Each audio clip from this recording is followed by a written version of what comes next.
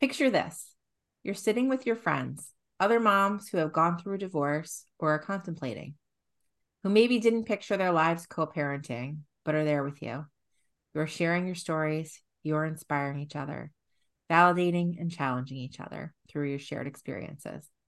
You're belly laughing, tearing up, and enjoying your favorite cup of coffee all at the same time.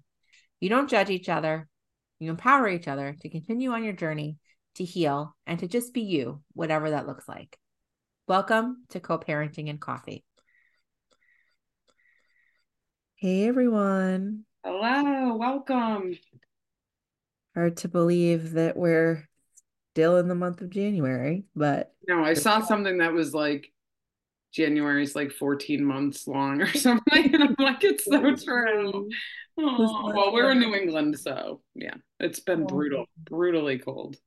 brutally cold. And I mean, I even had a 3-day reprieve in Florida, and I'm still, Yeah. I know, shut up, Allie. Um, Oh, I'm so happy for you. love that journey for you. hmm Um, so yeah, so before we dive into our coffee date, we got some feedback, some good feedback, about our espresso shot about contemplating divorce, and it left some folks wanting more. So we decided to talk a little bit more about that here. hmm And some of the considerations that people might have and how to wrestle with that. And obviously the decision to leave a relationship or end a marriage, especially when there are kids involved, is a really tough one. Yeah. And I would say that for most people, it's not one that people go straight to, right? It's a decision that involves a lot of deliberation and at least for me, it involved a lot of I needed to find a lot of facts. I needed to sort of look at it from every angle and know that at the end I tried every possible thing I could, every other alternative before I went there. Now, for some people that may not be the case. I think when there's a serious betrayal, Yeah. maybe that is the last straw for someone. Right. But sometimes also, even if there is a serious betrayal, you try to um, fix that, and then you realize down the road that because of that betrayal, you can't. So I think there's just it's just not easy either way, right? And It's not, and I'll speak from my own experience that, and I think this is true for a lot of people. It's not like it just comes up out of nowhere and you no, decide to do it. A lot of people, wrestle with this thought for years. months or years even. Right. For sure. I mean, I think even in our support group, there'll be people that come in who are contemplating divorce that aren't actually divorced. And, they kind of are doing their research to make a decision and that's okay. Like, I Well, think, part of it is that we don't have conversations about divorce until it's relevant to you, right? right, And I also think it's hard to talk about divorce if you're not in it or haven't been through it. right. Well, and So, like we were saying before, it feels like, I mean, a lot of people express this, and I felt this, is it feels like a failure. Like, how could, and even more so, like, what's the impact going to be on your kids, right? So, oh God. wrestling with that, Oh, contemplating that, it's not a light, easy decision for yeah. sure. I think for me that the chief among those considerations were Yeah, how would this impact my children? And I did want to be able to look them in the eye and say, Mommy tried everything. yeah, And have it be true. right. I totally for a long time saw divorce as a failure. Yeah, Um, until finally it was like for me it was the only option left, right? And right. so even if it doesn't feel like a failure to me now, it actually No, feels like a really brave choice. it's an incredibly brave choice. I Um, think. And, I think some people think of it as giving up or quitting, or they're too proud. Those things were all true for me. Hmm. And And not only true, but also legit feelings. I mean, it's okay to feel that way, and that's where you were, right? yeah, So, well, and I think from my standpoint, it just felt like I had tried everything and there was no more there was no more try left for me. It was either it wasn't there wasn't an either. It was like I've done everything I can. yeah, This person is not going to ever be what I need or want them to be for right, me. And right. so being alone as a single mom is at this point the only option that I have. And so um or it would have been the status quo of my life and Mm, me looking at serious I want to say this. The struggles would have taken a toll on me that would not have had a positive impact on my future. And I didn't want to live like that.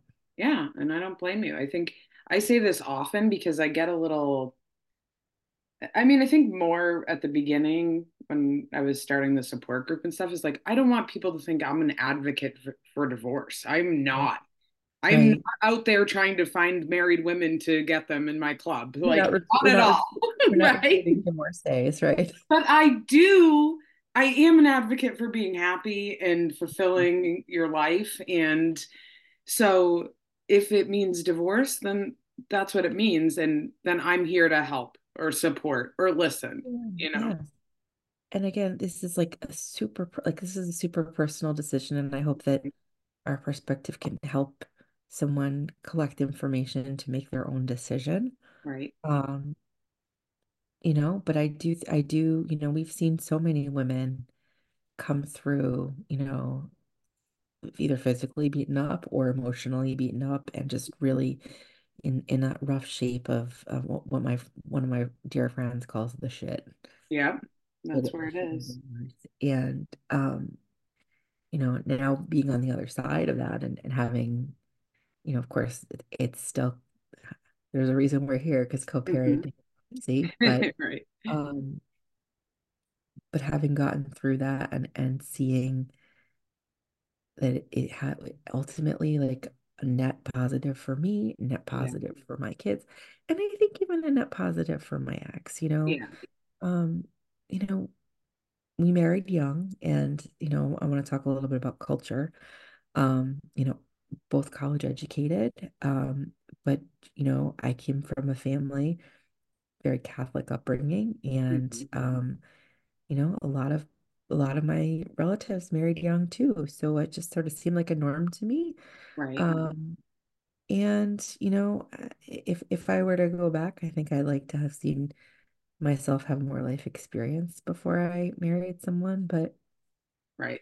Yeah. I But did it's the so best I easy could to with look the back, right? oh yeah. I Yeah. did the best I could with the information I had, and I did love him. Absolutely. I Yeah. did. So,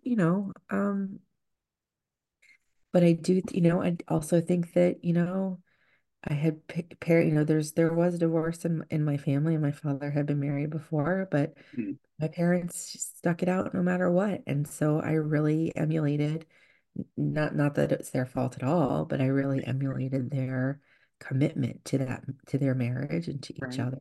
And, maybe you have to have that commitment on both sides. Well, yeah, that's what I was gonna say too, is like that is wonderful as long as it's on both sides. Mhm. And Yeah. I'm remarried now, and I experienced like someone who never gives up. Like never in the years we've been together now, like never once has like made me feel like he's not trying, you know? And it's such an awesome feeling Yeah. now as opposed to before where it's like I was, on my own trying to do it myself, being a married myself. And that just unfortunately doesn't work long term, at least for me. No, and it's hard to function when your dynamic is, you're trying to manage two kids, your dynamic with your partner is toxic. It just Hmm. just it's not good on anyone, right? Right.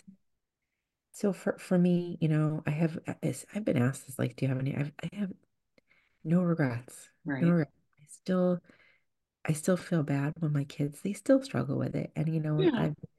I've been advised that it's kind of cyclical, like they're gonna be okay, and then they're gonna have a hard time with it again. It's not Yeah. like as they go through their developmental stages,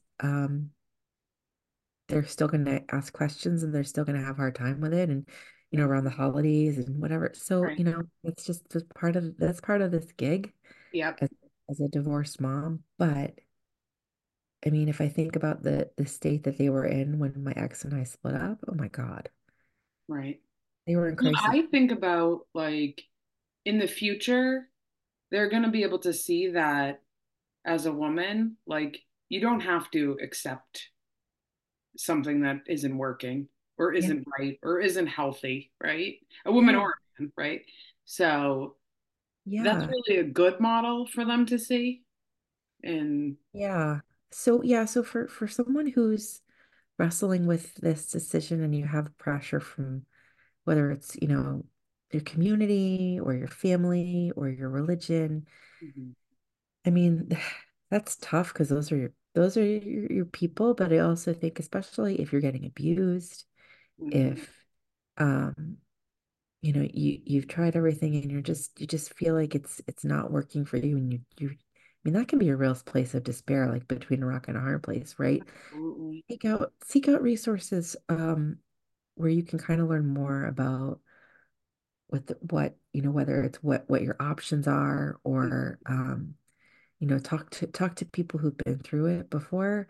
um I think that they can really help to shed some light, and of course reach out to one of us. We're happy to Definitely. help you too. Always there.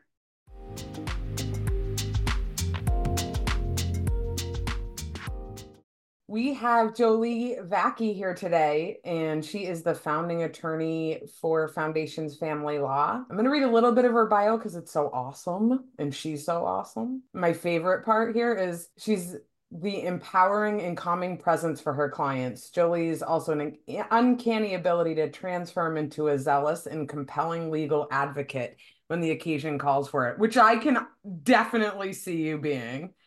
Collaboratively trained attorney and certified divorce and family law mediator, and leverages her expertise and experience in alternative dispute resolution to obtain optimal results for her clients. And she's also a chicken lady, which I love. I am a crazy chicken lady, self-proclaimed. Wait, does that mean you have chickens? Yes, we have 20 chickens. We also have 4 ducks and 4 goats. So we have a little farm going on over here. Yeah. And children, right? And 2 children, That's yep, and, amazing. and a Great Pyrenees dog. We have, yeah, it's a lot of fun over here. I think that like a farm and a lawyer is kind of a cool balance.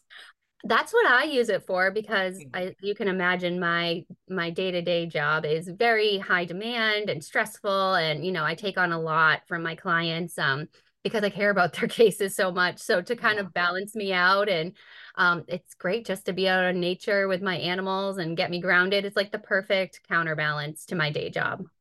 Yeah, I love that. Thanks. So usually we start with what kind of coffee are you drinking? Or what do you drink? I am definitely a coffee person, and we just get, I don't know, breakfast K-cups in the morning, but I put tons of coffee mate in it, like sweet cream coffee mate. Well, that's my Mhm. favorite. Yeah, I get the zero sugar one, so I feel a little bit better about it, but I at least have my 2 cups every morning. So, I love creamer stuff, but it gives me a horrible stomach ache. oh, that's Sometimes I unfortunate. still drink it anyways and deal with it, but do you like flavored coffee or just Yeah, flavored creamer? well, I usually do like plain coffee with the flavored Mm. creamer, but if I'm out and there's a fancy one, like I think Dunkin' has this like white chocolate hazelnut bark one right now that I'm digging. So Wowza, that's a I lot. was I, asking about that the other day when I was there and they didn't have it. So I yeah, was like, but but it's there's a good. sign. Yeah, I know it's on the sign. It should be there. So, So we're so excited to have you today. We think, divorce attorneys are part of the, process. And Especially the good ones. We need you. Yes. In the honest ones, in the like ones that are really go to bat for your clients. I mean, I know you personally and you're just like a good person. And that's just so awesome, like, and so important. And I love, being able to share who you are with other people. So I'm Thank excited for you. you. I appreciate it. Thank you for having me. And I mean, when you are going through a divorce, you are going to be spending a lot of time with your divorce attorney, and you're talking Mhm. about the most intimate parts of your life that, you don't share with some, people that are really close to you. Yeah. So it's important that you have a good relationship with your attorney. And so I just try to be, I mean, I am very just down to earth. And I talk about my life with my clients. I'm a mom, I have kids, just so, we can build that rapport and have that trust. And at the end of the day, like, I want to know my clients' stories because I want to have that motivation to go to bat for them in the court. And, I know some attorneys, they kind of just like want to stick to the facts. And obviously it's important to know that. But Yeah. like I said, knowing your why for why you're asking for something or you want something, that's important to me. And like I said, it helps me do my job better. Yeah. When someone comes to you and they're like right at the beginning and they're so unsure, how do you help them? How do you manage that? Yeah. So I do these consults every day. People are coming to Mhm. me and they're right at the beginning and they can't see the forest through the trees. It is Yeah, just they're so, terrified. Yeah. yes, it's so overwhelming. It's all they've heard is horror stories. Yes. Right. And they just don't really know where they are in this whirlwind of crap, right? Yes, for sure. So how I really start out my consults is I kind of just let the prospective client just like talk. And I always say, like, what do you want me to know? Right. Because then what's important to them is going to come out. And, it Mm, could be a long story. It could be a recent event that's really on their heart. But I want to know, like, in the moment, what's on your mind. right. Um, and then I kind of get into more of what the process looks like moving forward. So you can Mhm. have like a roadmap. So there's different options about filing for divorce. You can try to do it the uncontested route. You can Mhm. file and go the contested route. So we talk about, what would make sense for them. Right. Um, and then it's really important to know, like, at the end of all this, what are your goals? Like, what are your Right. non-negotiables? What would you like to happen, but might, be willing to let go of if you had to? Um, Mhm.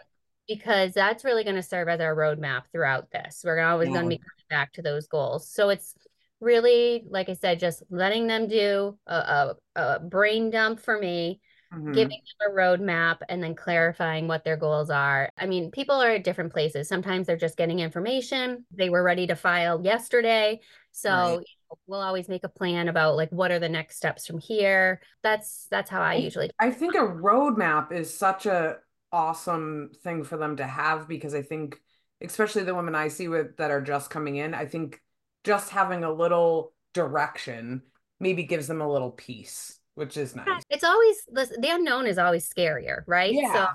if you at least know what you're walking into, even if you don't understand all the details and nuances yet, but Mhm. okay, we're going to file and then we're going to get a summons and he's going to be served. And Right. then we could file a motion and then we're going to negotiate and, exchange documents, just kind of like laying it out. So they have that lay of the land. So at Mhm. least they know like which way they're headed, Yeah. instead of Right. going around in circles. Yeah, because it is. I mean, it's such a scary place to be. But then, kind of skipping ahead here, because we're really talking about more about co-parenting. If we're, kind of through that whole process, the beginning, and we've already settled and stuff, I think a fear for many people that are co-parenting is modification, right? Yes. So I kind of wanted to pick your brain about modification. And can anyone just modify at any time? So theoretically, yes, anyone can file a modification at any time, Mhm. but that doesn't mean they have the grounds to do it. So Right. Sure. in order to request a modification, you have to, and it's right in the complaint when you fill it out, you have to list in detail what the change in circumstances have been since the Uh-huh. last judgment entered that Mhm. would warrant a modification. So Okay. yeah, so it can't just be you know, I don't like our holiday schedule anymore. Right. That it would have, let's just take child support because that one's usually pretty black and white. Like if somebody's income's changed, if it's gone up or down, or maybe, you know, one person was supposed to cover health insurance and now they're not anymore, Yeah. that would be a change in circumstance that would warrant a child support modification. Right.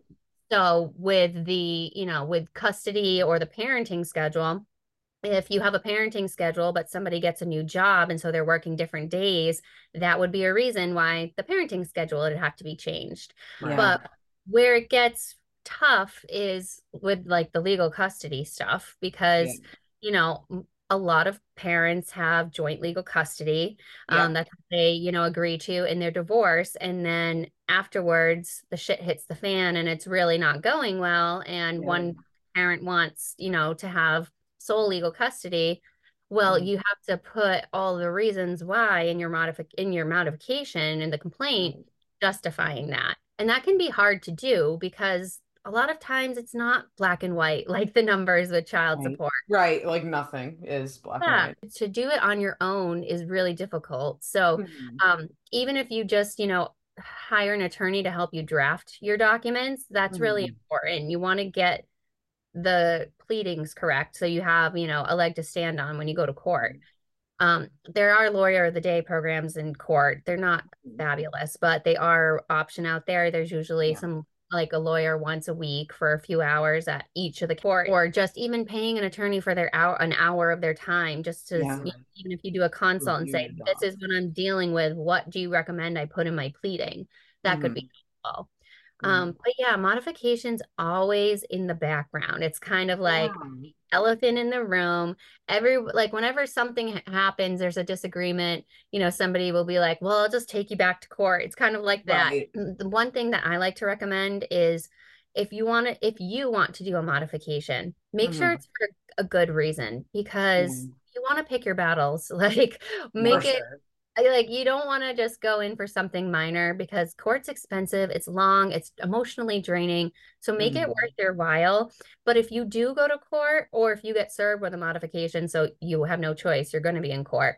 If you want changes to your, let's say, your divorce judgment, include all, because you're already in court. Yeah. You know? Oh, you can do that? I didn't even know you can do that. Okay, so if you're going in for a modification, anything is modifiable. Anything child related, so in your divorce, the asset and debt division, like that's right. Yeah, you can't go back. That's one and done, can't do that. But anything with the kids is modifiable. So if one person is filing a child support modification and you want to change the schedule, that's fine. You can do it as a counterclaim and they'll all be in the same modification.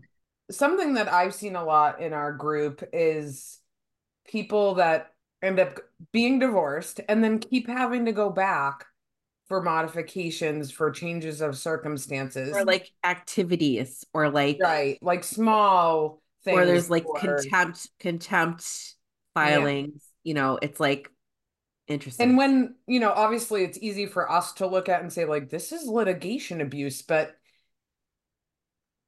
can you use that in court? Like if you have many modification like filings, or like how do you deal with something where I call it chronic divorce. So like if you're in like, so I think of like a divorce like the flu, right? Like it's really terrible, it's really sick, but it's for a defined amount of time. I mean, probably worse than the flu, but medicine, they call that acute, right? Yeah, right. Okay, so acute. But then there's some divorces that are like chronic, like they go on for years and years and years, and you start feeling better and then it comes back. So when you see that as an attorney, how do you deal with that for your client? How do you best protect your client, or make that the court aware of that? Yeah, are you able to like point at it and be like, Your Honor, look at this? Yeah, so it definitely depends on the circumstance. So if there's been a history of modifications filed by the other party and they've been dismissed, or, you know, there's been contempts and you've not been found guilty of them and there's like a clear record of them, well, there's a couple of things you can do. So if they file a contempt against you or a modification against you, you can do a motion to dismiss or a motion for summary judgment and just saying, there's nothing even here that's worth moving forward on as a matter of law. So you could try to do that route. And then you can also file a motion for, it's called a protective order, where basically there's going to be a gatekeeping process in place that for the other party to file a pleading against you, it just won't be automatically accepted by the court. It basically has to be go through a special review process with the registry, and they're going to decide based on the pleading, the paper itself, whether it merits even being docketed.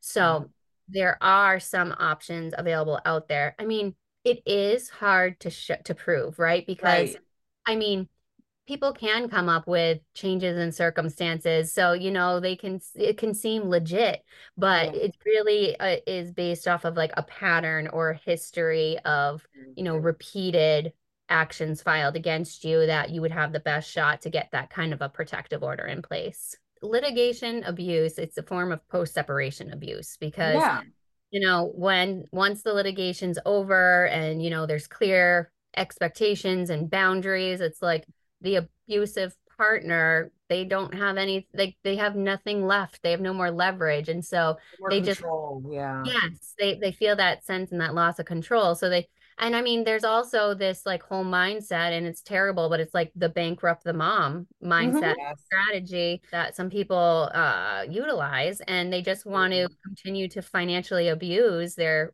ex-spouse by just constantly dragging them back into court. Do you ever have clients that do that? Like, or that want to do that?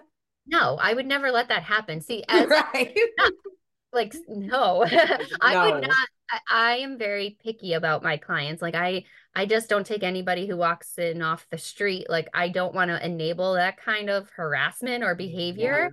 But you know, I mean, unfortunately, there are some attorneys out there that will. Like just honest with you, you know, you know, looking for the billable hours. But no, I don't tolerate that kind of abusive behavior from my clients. And if they want to do that and they won't listen to me, then they're not going to be my client anymore.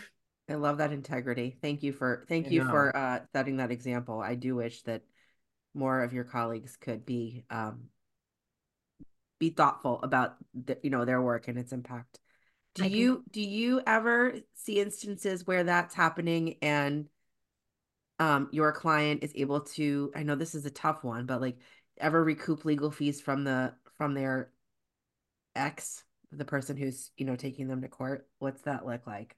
The judges, I think, are hesitant to award attorneys' fees. They really want each party to have a stake in it and pay their own attorneys. So there has to be some finding of wrongdoing on the other party's behalf, really, for them to award attorney's fees. So the most common examples are if somebody is found in contempt, then the lawyer or the judges are more likely to order attorney's fees for the person who had to file. So that's one situation. And then another one is with discovery disputes. So if you ask for, you send interrogatories or requests for production of documents to the other side, they're supposed to provide them to you. If they don't, then you have to do this thing called a motion to compel. It's like, it's a ton of red tape, all this stuff you have to do to get the other side to give you what you're entitled to. But if the other side, disobeys orders from the judge about complying with this, then you have a good shot for getting attorney's fees too. So there usually has to be some kind of like demonstrated wrongdoing to get attorney's fees. So it's hard. It's not guaranteed. Even when I think we have a slam dunk case for attorney's fees, sometimes the judges are reluctant to do it. What about child support? When child support becomes your ex owes you child support, they're in arrears, obviously that's a contempt, right? That's a contempt filing. Do you see clients ending up getting that retroactive child support, or what does that look like for people? Because I know there's a lot of instances where ex-spouses are not paying the way they ought to. Yeah. So the earlier you can file a contempt for child support arrears, the better, because what usually ends up happening is if you wait a couple of years and you go back and file contempt for, let's just say $15,000 worth of child support arrears, what usually ends up happening is one of two things. Either they're going to pay you a decreased lump sum, so maybe you'll get like $8,000 of that 15 back. Or they're just going to tack on, a smaller payment for arrears onto your regular child support payment. So you might be getting an extra $40 a week, but it's for like the next 10 years or anything, Yeah. you know, so it doesn't really have any like significant impact or like, you know, positive, like anything in your life right now. So, yeah, the sooner you can file a contempt for child support arrears, the better. If you do get paid through DOR, they are, I mean, they have more things that they can do to motivate people to not have child support arrears. You know, they can intercept child or tax return money. They can pull your license. They have a lot more. So, and one question that I get a lot from people is like maybe their divorce judgment says their like ex is supposed to pay them weekly, you know, directly. They're supposed to do a direct deposit. Even if that's your order, you can always go onto the Mass DOR website and request child support enforcement. You don't need your divorce judgment to say it's paid through DOR to ask for it to be paid through DOR. So if that's something you want, you can just do that on your own and the state will help you with that. Is there an advantage? So do you think, like in my case, we don't go through the DOR, we do it ourselves. Do you think that I mean, I don't think I would change it, but because it's worked fine for years, but is there an advantage to going through the DOR if everything's going fine? I think so, just because it creates a clear record. Like if you ever had to go back and pull records, you'd have to go through your bank account and look for like the individual transactions. But with DOR, you get an online account and it has everything there. It's all in one place. It says, you know, what the order is, if there's any arrears, if there's interest, it has it all there. It's just like one-stop shopping. It's great. Right. And that sort of sounds like an advantage for both parties because then, I mean, especially if you're being paid correctly the whole time, like exactly. Yeah, if you're paying child support, you have your record there. You don't have to pull together all those payments either. Nice. It's nice and clean, you know, and efficient. Alienation. So this is an interesting one because I've seen the results of what alienation, it's so insidious, like how it can impact families. But I've also seen instances where there's been accusations levied where they're not, it's completely untrue. Can you talk to us a little bit about what you see and what people should do when it comes up, especially if you're being accused and it's not true? So alienation is a big buzzword in family court right now. It really came about from the fathers' rights groups who started looking, and they had this research done and it came about that there was this parental alienation syndrome, basically where moms were alienating children from fathers. But there really is no research to back this up, and it's not recognized by any sort of accredited anything. So this whole alienation movement really is, I say it's the language of the abuser. So when it's usually a dad is saying that they're being alienated from mom, it's usually in response to the mom being a protective parent for valid reasons. And so instead of taking any responsibility in that dynamic, you know, the dad just says, oh, mom's alienating me. She's coaching the kids to hate me. This is why they don't want to come see me. Instead of looking at themselves and saying, maybe some of my behavior or words or whatever, my relationship with my kids has some part in this dynamic. So I think a lot of the court professionals are moving away from the term alienation, and instead the professionals are now using the terms resist, refuse. That's where a child is resisting or refusing to go to parenting time with the other parent. I'm so glad you brought that up. But I know it's so that's like the language shift that's happened recently. But so alienation is tough. It's gray because there's certainly, I definitely have been involved in cases where parents are having inappropriate conversations with their kids. They are smearing the other parent. Like there's coaching going on. It is not good. And the court doesn't want parents to be engaging in this, but it's like, because we don't want to say alienation, maybe the kids aren't resisting or refusing. So like, how do we explain this dynamic, you know? And so how I usually talk about it to the court is that, you know, one parent is either coaching the children or interrogating them a lot. That's a tactic that's used a lot, like trying to get information about what happens at the other parent's home.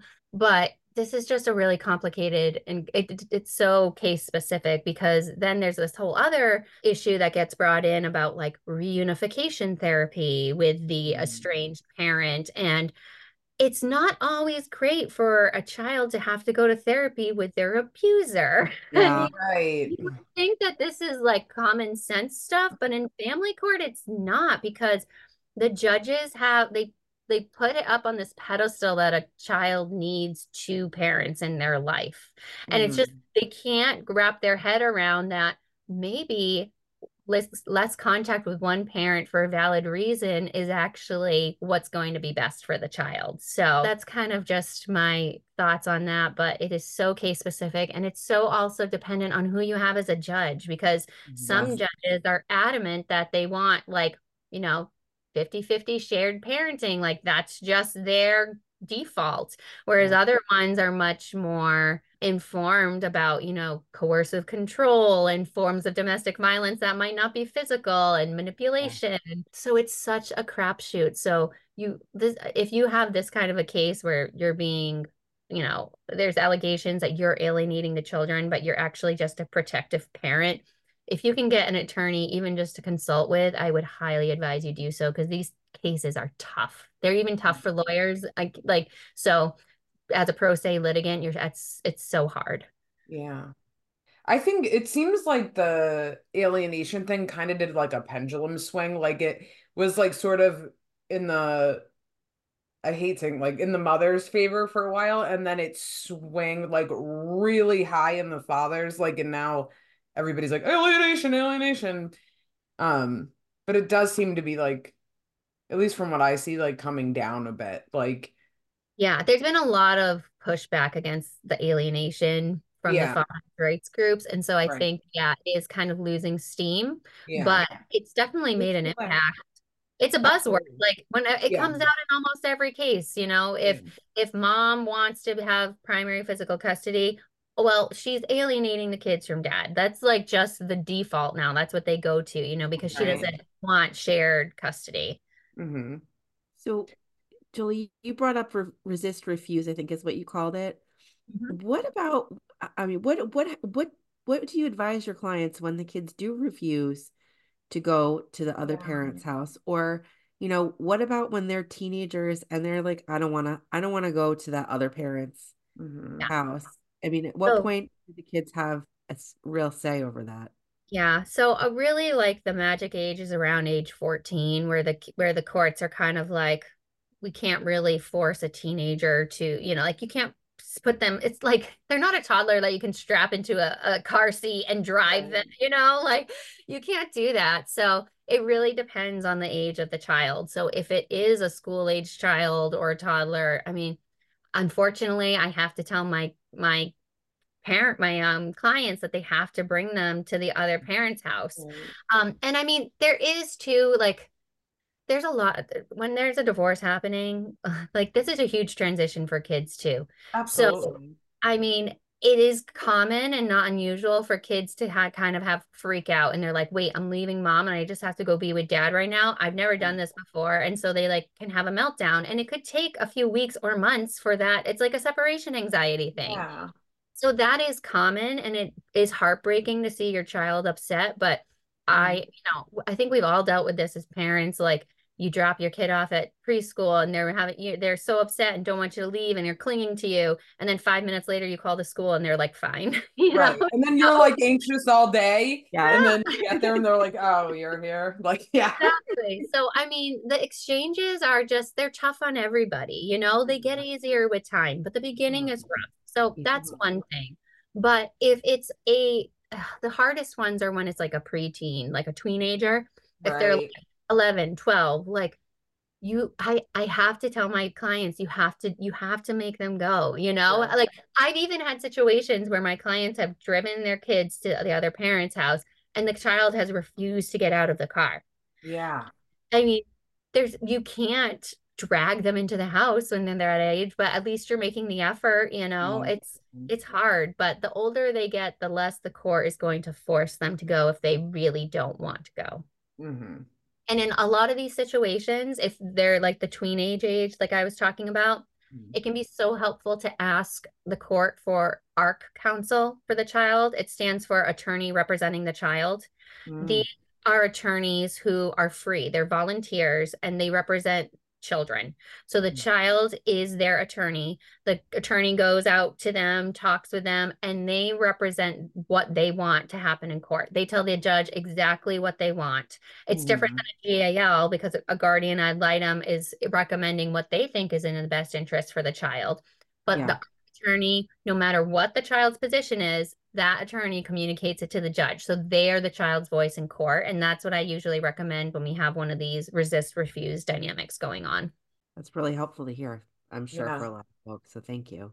You're welcome. Since we're using buzzwords today, and I know one of the big buzzwords, especially in the divorce co-parenting world, is narcissistic and Mental dealing health. with a Yeah. And Yeah. how do you manage dealing with that for your clients and in court? Yes, this is become more of a trendy word lately too, which it's a double-edged sword. I'm happy that it's being talked about so more people can understand it and learn about it, because it's not the most intuitive thing to just understand. But on the other hand, I worry that the misuse of this term is going to dilute the validity. Overuse. Yeah, it's going to make the people who actually experience this be questioned more, or, you know, it's tough. So narcissistic abuse, and it's also being called coercive control nowadays too, which I think is helping with the whole like overuse of the word narcissism. But it's a form of domestic violence. It's not there can be, you know, physical instances involved in these relationships, but most of it is non-physical. So it's emotional. It can be financial. It's all about manipulation, control. There's gaslighting. And the best way I can explain it is like one spouse is constantly walking on eggshells because they never know what they're going to get. There is an abuse cycle where there's like love bombing, and then, you know, there's a discard phase and a devaluing phase. So it has a cycle of abuse, but it's not usually physical. And that's why it's so hard, number one, to prove, and number two, for the courts to take seriously. It's hard because if you sit a day in family court, you will see like what kind of cases the judges deal with. They deal with horrific instances of domestic violence, child abuse, sexual abuse. And then, you know, you have cases where you come in and you're trying to explain this non-physical form of violence to them. And in that, in the course of their day, that to them just seems so much more minor or less serious. It's like they can't grasp the severity of it because they haven't lived it. And so, and you can't call the other party a narcissist in court. That's like a huge no, because that's a mental health diagnosis. And if you're not a mental health provider, if you say that, they're just going to, you know, give you tons of shit about it because you're diagnosing them without a degree. So what I advise my clients to do in these situations is we need to focus on patterns of behavior. And that is what we need to show to the court. So whether it is, you know, narcissists lie all the time. So, and even in the face of like evidence, like to the contrary, how I explain it is like Trump always saying that he won the last election. No matter how much evidence you show that that is false, he still keeps saying it. And that's what narcissists do.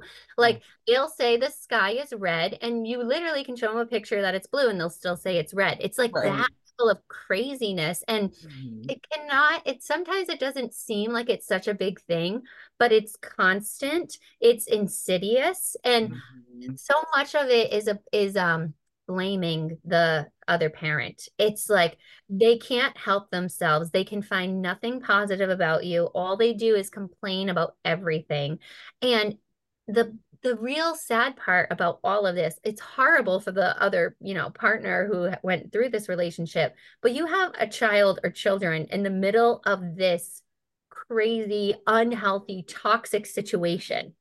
And that's really what you need to show the judge, is that this kind of unhealthy dynamic is not good for them. And often narcissists weaponize children against the other parent when there's separation, because that's the form of control that they have left. Right. Cool. And that's like what hurts you the most. Like hurt me, whatever, but like hurt my kid, forget about it. Like Seriously.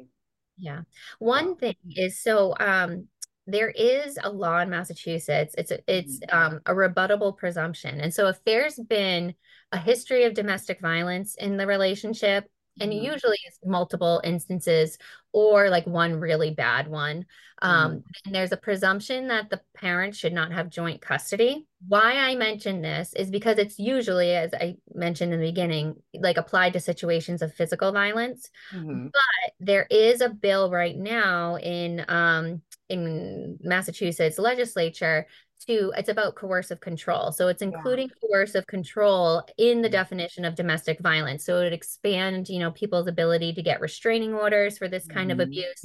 And I also foresee, if this does pass, being able to use that presumption about coercive control and being a presumption against joint legal custody and joint physical custody for victims of narcissistic abuse. So that's just something I would hope would happen, because that would give survivors a huge leg up in these cases, because like I said, they're hard to prove, and for the judge to just get it. Right. I imagine it's hard for a judge to see a difference between like these two idiots can't come to an agreement versus exactly. It's a lot easier to show the photo of the black eye or whatever, as opposed to yes. And that's the thing. They want to call these cases high conflict, right? But what they don't realize is it only takes one person in the partnership to be high conflict. So they, they want to say it's both of them. Both of them they just can't work together, like all this stuff. But that's not always the case. A lot of time, it's really hard, because when you are on the receiving end of this kind of abuse, like, what are you supposed to do? Just roll over and let them like walk all over you? Like, it's really hard. So it's really, I help my clients with, setting boundaries, and a lot of it is like how to communicate with the other side. Not everything needs to be responded to, so a lot of it is just really like managing your energy with the other person and not letting them completely consume you, because it's so easy to get sucked into their craziness. For which is sure. what's especially with a narcissist, is exactly what they want, right? Exactly. And that's that's feeding their source of everything, So yep, if you just are, can be, it's called BIF communication, brief, informative, friendly, and firm. That if you try to just do those and nothing more, then it's going to help you a lot. And you just can't ruminate over it all, because a lot of I times think that takes skill, though. I think at least I've noticed, and you probably have too, like when people first start, it's like everything's a fire. And then by the time they're kind of through it, they're like almost laughing about it. It's like, okay, ridiculous. I'm gonna like say yes, and that's it. Yeah. You are totally right. And that's the point when you can laugh about it and just be like, oh, that, like, of Here course, he comes, or say that. Yeah, here he comes again. Like, right. when you can laugh about it, you really know if you turned a corner, because it's not like stealing your peace anymore. You can just let it roll off and just keep going on and not let it dull your shine. So I think you gave us so much awesome information, but I did want to talk about Divorce Detox in your podcast that we love so much. It's such a great resource for people going through a divorce or people co-parenting also. So tell us about it. Well, Jillian, you've been a guest on our podcast, so thank you so much. And I'm so glad you guys have your podcast now. This is great. I mean, the more resources that are out there, the better for everyone. I agree. But yeah, so I co-host, it's a weekly podcast called Divorce Detox. It comes out every Sunday, and I co-host it with my friend, and her name is Lisa Happ, and she's a certified divorce coach, narcissistic abuse coach, grief coach. I don't know. She has like 10 different certifications. She's just a wealth of knowledge, and she's also a former therapist. So she knows what she's talking about. So we talk about a different topic every week related to divorce. We like to have a holistic view. So we've had people on there that you wouldn't really think are related to divorce. We've had like a woman who reads human design charts. We've had a woman who talks about oh God, all different things. Reiki, like I'm telling you, like it's really out of the box. But then we talk about court stuff and co-parenting too. So we try to make it really comprehensive. So yeah, we would love for anyone to check it out. It's on Apple Podcasts and Spotify. And Lisa and I just started. It's every other month we're doing a live webinar. We're calling it the Divorce Detox Deep Dive. And so you can sign up, and it's just you come for an hour on Zoom and you can ask questions. Our next one is March 20th. And what's the there's a topic related, right? So what's Yes. the topic? Yeah. So every deep dive is a different topic. Last month in January, we did divorce finances. We had a CDFA on, a certified divorce financial analyst. The next one coming up in March is about real estate and mortgages and refinancing. Wow. And this is such an important topic. Oh my gosh. All my cases are dealing with this right now when there's a marital home because the rates are so high and it's so hard. So that's what our next one is going to be focused on. That's so awesome. Thank you for doing that. And like I've said a million times, but I love as many, like I don't ever feel competitive with anyone doing a podcast, especially in this space, because there's room for everybody. There's so much information, and like we just all want to be part of this community that's making things better for people. So Julie, is there a place for people to follow you on social media? Yeah, so my firm is Foundations Family Law. So all my socials are under that name, Foundations Family Law. And then we also have a divorce detox on Instagram too. And we have a website. Awesome. And we'll link everything in the podcast, so. Thank you. Amazing. Oh, this has been such a wonderful experience. Thank you for sharing your expertise with us. Of course. Thanks for having me. I really appreciate it. All right. Thank you. Yeah.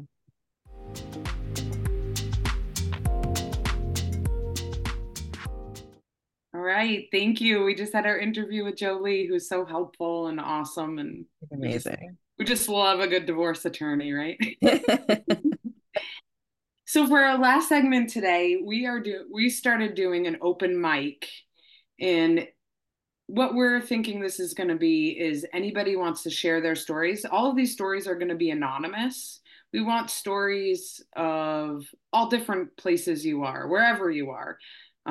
We both like to write and feel like writing is helpful and healing, and being able to go back and learn from what you wrote before, see where you grew and that type of stuff. So share your stories. And luckily we've already had a couple stories come in, so we have something to read today. So exciting. Yeah. This is the beginning of divorce story, and I'm going to share it here.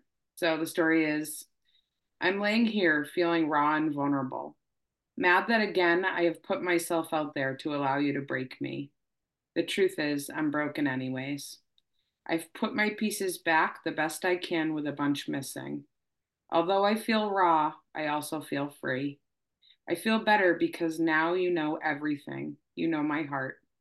The hard part is I know yours, or more accurately, your head. Who you are and your illness have become one and the same. What I want is a partner who sees me, who loves and respects me. You act as though because I tell you the truth about how I feel that I am pathetic or weak. You are wrong. I am strong. Stronger than I ever knew possible. Stronger for facing my problems, for getting up every morning and taking care of our children, and for things you know nothing about. Distance and time has made me see things about you, about myself, and about us that are damaged. I see now how your head has ripped you away, some pieces slowly over time and some in big chunks. The wounds I feel from your pure disrespect for me, for our marriage, for who we truly were, feels like waves of aching that continuously disappear in return. All of my past with you is now washed with pain. All of my memories hurt. I want you to see this. I want you to feel the pain I'm in, not because I want you to hurt, but because I want you to understand. That was powerful. Yeah, it's a hard place to be. Yeah. And Yeah. thank you for sharing it, Yeah. It's beautiful. because we've all felt it in some way, whether you're at the point where you're just contemplating divorce or you're in it or you're co-parenting. And that's why I think the real impact that these stories that you share, and I really encourage you to share them, and I'm hoping we get some hopeful, exciting ones too, not just sad ones. Yes. Right? Share your successes, share your celebrations too. Yeah, we want to celebrate with you. Right. As well and cheer But for I you. think what's so powerful about these stories is that when you share it, other people have experienced it. Yes. That's There's always a piece that someone will relate to, right. right? No matter how different Yeah. the situation is, there's always little pieces that you can reflect on and Totally. understand. So please, Wow. please share. Yes, please. And you can do that with us either on our website, coparentingandcoffee.com, or you can on Facebook, we have a group, as well as coparenting.and.coffee on Instagram. We also would love it if you left us a review. We'd love to be able to hear your feedback. We read them all, and it really means a lot to us to hear what you think of our show. And lastly, still haven't quite gotten to the point of launching our support group, but would love to hear from those of you who might be interested in participating so we can figure out when that optimal time is for that. So, Jill, did I forget anything? I don't think so. You got it. All right, you guys. We'll see you next time. Thanks. Thank you.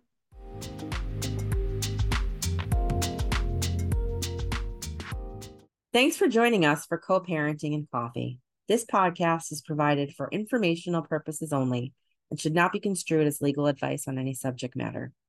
If you liked our podcast, feel free to drop us a review. We'd appreciate it. Looking forward to seeing you next time for a cup of coffee and a chat with another expert on co-parenting.